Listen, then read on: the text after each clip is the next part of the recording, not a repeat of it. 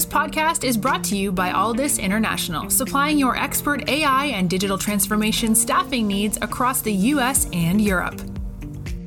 Today, you are listening to our AI in Action series, where leading minds in AI from across the world share their story, success, and advice.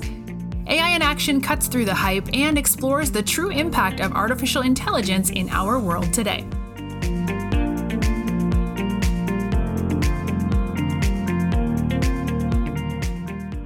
You're listening to AI in Action. I'm your host, JP Valentine. Our guest today is Keshav Pingali. Keshav is the founder and CEO at Katana. Keshav, welcome to the show. Good to meet you, JP. Yeah, we're delighted to have you on. So, Keshav, let's start with yourself. Can you give us a bit of a background of your journey in technology, from where you got started, some of the roles you've held along the way, and what's led you to where you're at today? So I got my PhD at MIT. After that, I was a professor at Cornell. And about 15 years ago, I moved to UT Austin. During my research career, I have worked in high-performance computing. But about 10 years ago, a group of colleagues and I realized that there was an opportunity to take everything that we have learned in high-performance computing, which traditionally has been used for simulating physical phenomena, for designing aircraft, things like that. Take all of those technologies and then use them for high-performance graph computing. And so for about 10 years or so, I've been working in that area. Our research was supported by DARPA, several DARPA projects. And one of the DARPA projects we did was with BAE Systems. So BAE Systems approached us because they wanted to build a system for real-time intrusion detection in computer networks. And they wanted to do that using an approach that's called provenance graphs. So you build a big graph of various information flows in your computer network, and then you look for forbidden patterns in there. So for example, if every conversation or communication between you and me needs to go through my office assistant. In that case, you say, is there a path from my vertex to your vertex that doesn't contain my office assistant's vertex? And if so, you raise a flag and a human operator steps in. So DARPA really liked the system that we built, and they encouraged us to do a startup. They offered to introduce us to various three-letter agencies if we did it. So that's how Katana Graph started about 2 years ago. Amazing. What a great backstory to what is now your current company, Katana Graph. A great origin story of an idea and the demand and now the backing and support. So Katana Graph is the name of that startup. Please tell us all about Katana Graph. What is the mission of the organization and what has the journey been like over the past 2 years since the formation of the business? Yeah, it's been a really exciting journey. So what our mission is to enable just about anybody, but data scientists in particular, to extract insights from very large amounts of unstructured data. So we want to enable them to do it easily and also get these insights fast. So there are two parts to the argument about why the technology that we're building at Katana Graph is going to enable this particular mission. One having to do with the volume of data and the other having to do with the time to insight. So there are two parts for this argument. So the first one has to do with just the amount of data. So we're all familiar with these terms, data tsunami and data deluge. And what these terms mean is that the world has generated a tremendous amount of data, and the rate at which we're generating new data keeps increasing all the time. A lot of that data is what we call unstructured data. So it's data that can be usefully represented in many cases as a linked data structure, as entities and relationships between those entities, and then processed or analyzed using what we call graph algorithms and graph AI machine learning. So that's one part of the argument for why we need the kind of scale-out graph technologies that we are building at Katana, the sheer volume of data that needs to be processed. The other part of the argument has to do with time to insight. So in many use cases, such as this use case I mentioned to you about intrusion detection in computer networks, the sooner you can catch the bad guys who've broken into your network, the better off you are, because you want to catch them before they do any significant damage. So time to insight is also very important. So if you put these two things together, the volume of data, in particular unstructured data that we believe can be represented usefully as a graph, and the need to process all of this data very fast to get insights into what's happening, that argues for the kind of platform that we are building at Katana, which is a scale-out platform. So it scales out to more than 256 machines, which is a very large number of machines.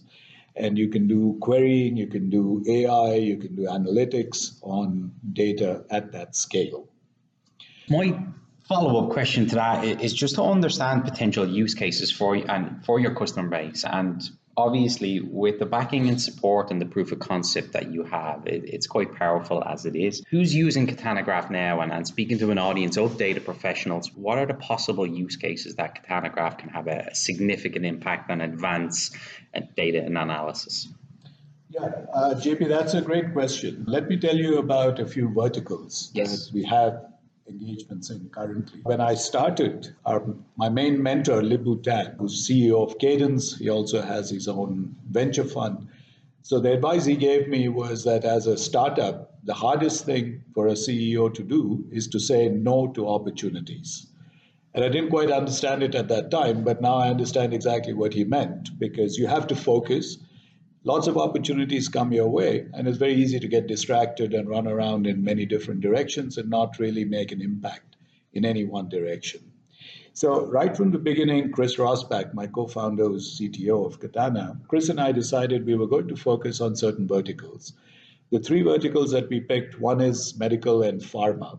And I'll tell you a little bit about some of the work we're doing there with some leading companies in those areas. The second area is fintech, banking. So we're getting a lot of traction in that space. And the third is in what people now call InfoSec, or information security.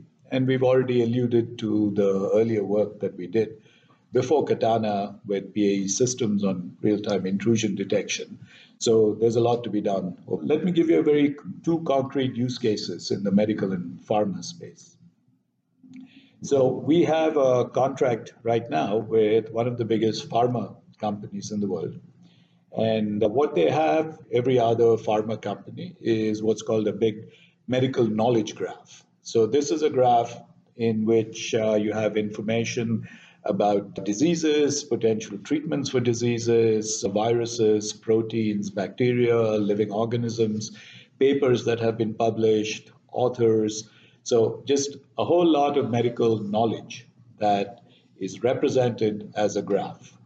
And a graph makes sense for representing all of this information because, for example, if you're talking about a paper that's discussing a potential treatment for COVID, so then you would have a node in the graph for the paper, nodes for the authors, a node, an edge connecting it to a node representing COVID, and so on.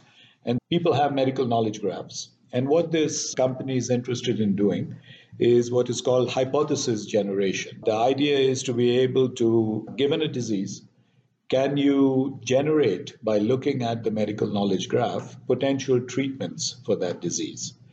And equally importantly, can you also rule out certain potential treatments for a disease? Because it's a lot cheaper to do this on a computer, right, in maybe a few hours by mining the medical knowledge graph, than going to a vet, doing the experiments, and then finding out that something really doesn't. And they're interested in, this is called hypothesis generation. So if I have COVID, there's a lot of discussion now about whether ivermectin is a useful treatment or not.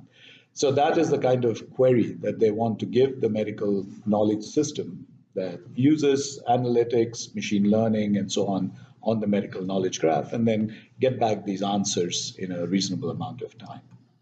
That's an incredible use case. We do a lot of interviews with people in the pharma biotech world, and the biggest pain point is the disconnect between the medical knowledge and the tools available to help these people do what they're best at, which is focus on the medical knowledge. And you guys are bridging that gap with an exceptional rate of speed and accuracy.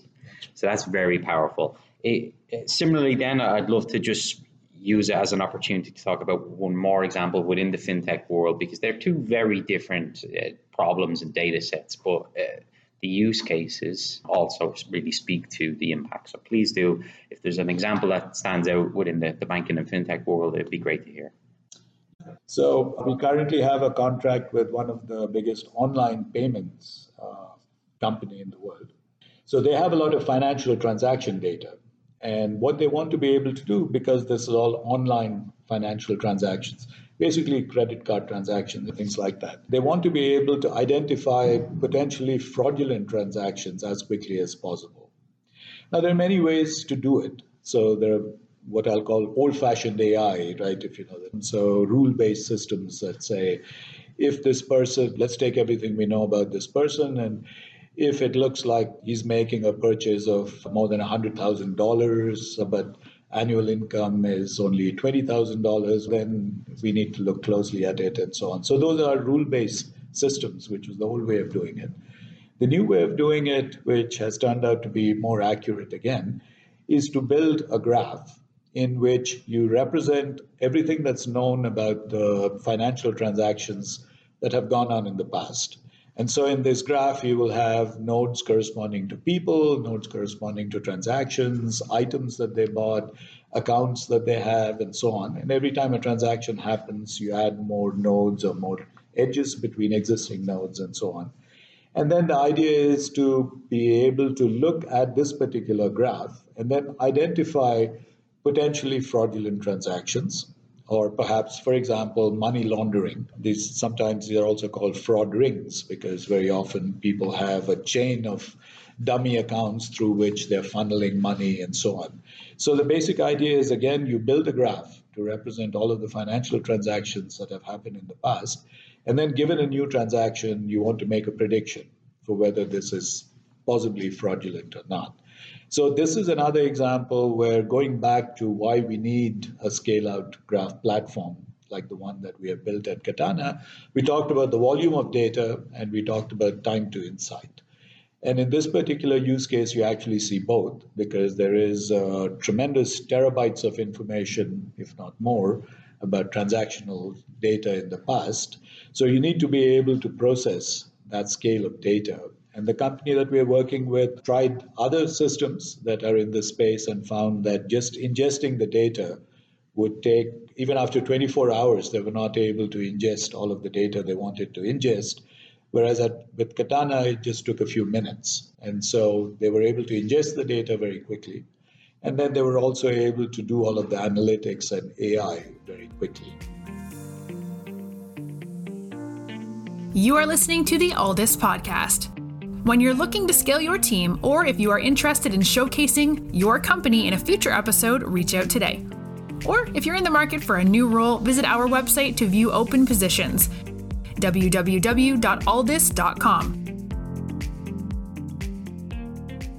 You referenced Katana's AI platform and the speed and power. I want to spend a bit of time now just on the technology behind all of this, because the impact is clear and obvious. It would be great for our audience, who are all technology professionals, data professionals, without giving away the secret sauce, of course, but can you give us some insight into what it's like behind the scenes, what it looks like day to day or on a particular project for the engineering team, from concept to implementation and impact? What's the typical journey like, and what it's like to be part of the team here? So first, about just a high-level view of the technology. If you open up the box, what do you see inside Katana? At the heart of our system is what we call the Katana Graph Engine. And what it is, in-memory graph computing platform. The branding that we have done for Katana is we're building a graph intelligence platform. And so the key words over there are graph, intelligence, and platform.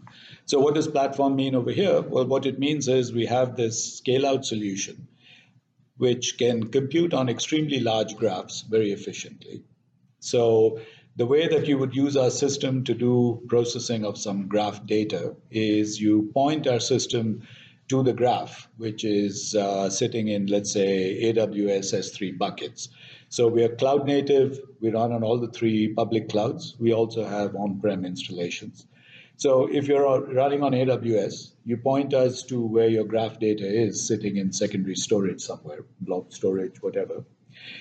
What Katana Graph Engine will do then is if you tell it how many machines you want to run this particular graph application on, it will read in the graph data from S3 buckets, and then it will shard the graph or partition the graph. So it's like taking scissors and then cutting up the graph into pieces so that each piece can then fit into the memory of one machine. Okay, so that's called sharding or partitioning the graph.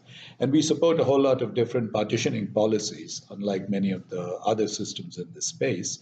So we have a partitioner that's called CUSP, and you can actually write your own partitioning policies if you want to, but it also comes with a whole lot of canned partitioning policies. So once CUSP is done, you've taken your graph data and you have sharded it and you've loaded it into the memories of a bunch of machines. And as I was telling you, we're a scale-out platform, so we've tested it on up to 256 machines, and we could go even larger than that if needed, but it gets very expensive on the cloud as you add more and more machines. Once you've done that, then we have an in-memory compute engine that's called the Galwa Compute Engine. So it's a collection of data structures and a library of data structures and a runtime. And what it does is it performs whatever graph computation you want on the particular piece on a single machine. Now, anytime you partition the graph, you have to worry about what happens at the boundaries of the partitions. You have to make sure that everything is synchronized properly, as we say. So that is done by a communication runtime that we have also built that's optimized for the needs of graph computing. So these are the three pieces. So you take the graph that's sitting in secondary storage, you shard it or partition it between the memories of a bunch of machines. You get to specify how many. Then each of the machines computes for a little while on its piece, and then they exchange information to make sure that everything is synchronized. So this system is built in C++ because performance for us was very important. So unlike other systems in this space that are built on Java, managed languages like that, we've gone with C++ for better or for worse, right? So we get very good performance that way. What we've done on top of it is to build libraries for different applications. So we expose the functionality of this graph engine, the scale-out graph platform, through both C++, so you can write C++ code, but we also allow you to orchestrate the graph engine from Python, because increasingly in data science, Python is it. That's the language they of don't choice. want to see C++. So you can program in both Python and C++. We give you certain constructs that our system understands. You have to use those, and then we take care of the rest for you. So what we built on top of this then are libraries for doing analytics of various kinds. So just to give you one example of something that we're building for a three-letter agency in Washington, it's called betweenness centrality. So given a graph of actors, let's say terrorist actors, for example, you want to find out who the main guys are, right? And so there is a graph computation that's called betweenness centrality that's used for this application. So we have our own betweenness centrality algorithms that we have developed, which are very efficient. And then those we can implement on our graph platform and then make available to people who want to do it. So that's analytics. And then the last part of it is in graph AI and machine learning. So as we've been talking about, there's a tremendous amount of interest in graph convolutional networks and graph neural networks and so on. So we have our own implementations of those. We also interoperate with PyTorch geometric. So one of the nice things about our platform is that it's very easy to integrate in a native way with third-party libraries like PyTorch geometric. So that's more difficult for other systems in this space that are really graph databases, right? So for those systems, if you want to interoperate with PyTorch geometric, then you have to allocate a new cluster, send data over there, bring data back, and so on. Whereas for our system, because we're a platform, all of this integration is seamless. And in fact, we routinely use PyTorch geometric for some of the things in graph AI and machine learning. And then the final part is we have a graph database that we have built. And we support the OpenCipher, which is a query language that was popularized by Neo4j, and we really like it. And there's a new graph query language called GQL that's becoming a standard, so we will support that as well. So a typical use case then for some of our users is you have this big graph that's sitting in secondary storage, And then you want to extract a subgraph, a smaller portion of that overall graph, and bring it in for analysis. So that is done using the query language. So the query will basically return a subgraph to you. And then this subgraph gets sharded between the machines, and then you compute on it and so on, and you return the results. So those are the kinds of, in more detail, use cases, right, that we were talking about earlier. That's how the implementation is done. Now, in terms of our team, which was the second part of your question. So at this point, we have about maybe 90 people in the company. And we did our Series A in March of last year. And we raised 28.5 million. The Series A round was led by Intel Capital, because we have very close ties with Intel, research ties going back many years. But they're also interested in becoming more of a software company, as you probably know. And so they're very supportive of everything we've been doing at Katana. Dell Venture Capital is another company that invested in Series A. So Michael Dell approached me when we were almost done with Series A and said, hey, I heard about Katana. He was from UT Austin, as you probably know. And so he said, oh, we'd like to invest. And so, of course, we made room for him. We raised 28.5 million last March, and that's enabled us to grow very fast. So back then, I think we were about 25 people or so. So we've really expanded a great deal. Of the 85 people or so we have at the company, I would say about 60 are engineers, and the rest of them are on the business side. So I kept the expansion of the business side slow, because until you have a product and the engineering gets to a certain point, it doesn't make sense to hire a lot of salespeople and so on. But now we've reached a point where we've actually shipped the product to some of the customers I was telling you about. And so now we're in the process of doing a Series B. And post-Series B, we will be expanding the business team a lot. And also, of course, expanding the engineering side, because there are more verticals to get into, more use cases. Sky's the limit for graph technologies. And so our plan is to expand to about 250 people or so in a year and a half. When you're sitting with candidates, talented people who you think can add value to Katana, what is it that you tell them about the mission, the journey, that gets them excited to join Katana Graph or some of the other great options that are available to them? Now, every company talks about, oh, this is the company culture and so on and so forth. You might be skeptical about whether we really have a company culture. I believe we do. And here is, I tell new recruits after they join the company, I talk with them for 15 minutes, and I say there are two things about Katana culture that I really want you to understand, and these are very important. Culture is, I think, a lot like oxygen, right? If it's there and it's good and so on, you don't even notice it, right? You were telling me that during interviews, you stay so silent that you're not noticed. Right? It's like oxygen. If you're doing your job, you don't notice it. You notice it when it's not there. Mm-hmm. Right? So what is the Katana culture? There are two aspects to it. The first is, I tell people very often, particularly on the business side, right, when they accept the offer, they say, we're very happy to come and work for you, Keshav. And I immediately tell them, at Katana, nobody works for anybody else. We all work but we're a team. And I want everybody in the company to think of themselves as a soccer team or a football team or something. Sure, you've got to have a quarterback, you have a captain of a soccer team. But once you're out in the field, you don't really say, I have to pass the ball only to the captain because he's the captain and so on. The goal, pun intended, and you have to operate as a team. So there's no hierarchy over there once you're out there in the field. You have to work as a team, and the goal is to win. So that's how I want you guys to think about yourself. At Katana, nobody works for anybody else. Nobody works for me. We all work for Katana.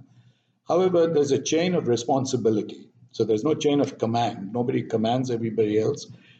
The way that we make decisions is we sit around the table, we discuss, and usually when it comes to, for example, recruiting, right, there's a lot of agreement between people. And so in that case, I don't need to do anything. I just need to rubber stamp what the team is already telling me.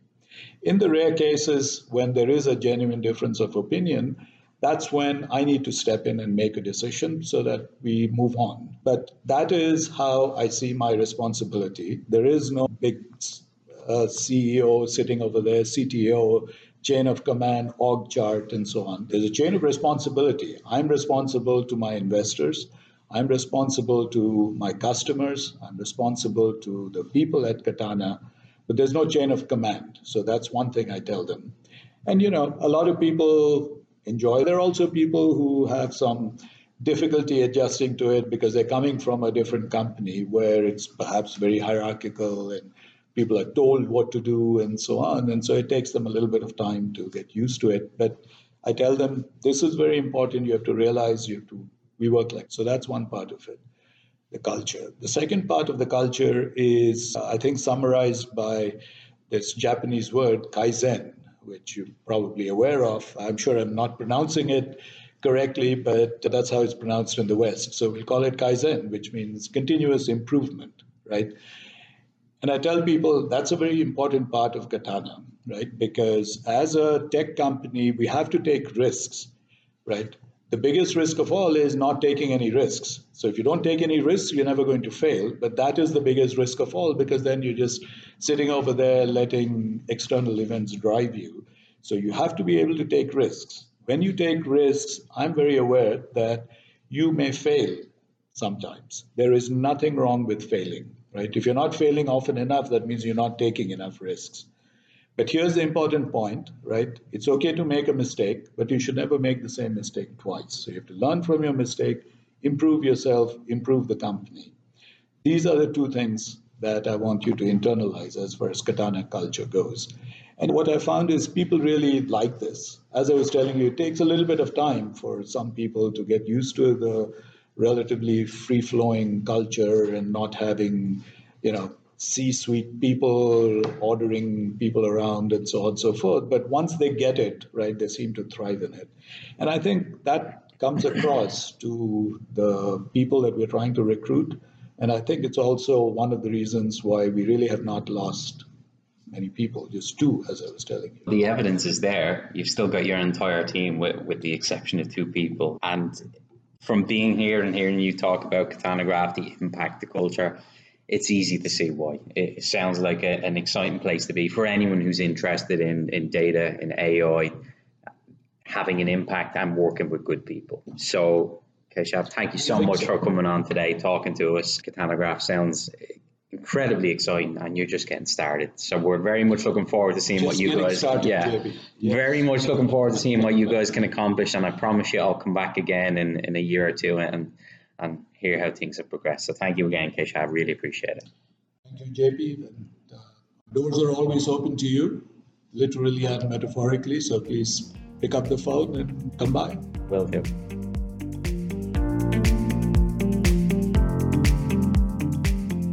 Thanks for listening to this episode of the All This Podcast. If you enjoyed today's episode, don't forget to subscribe, rate, and review.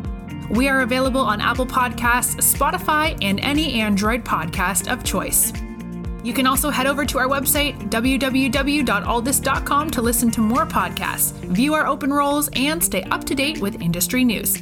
Thanks for listening, and stay tuned for more great episodes coming very soon.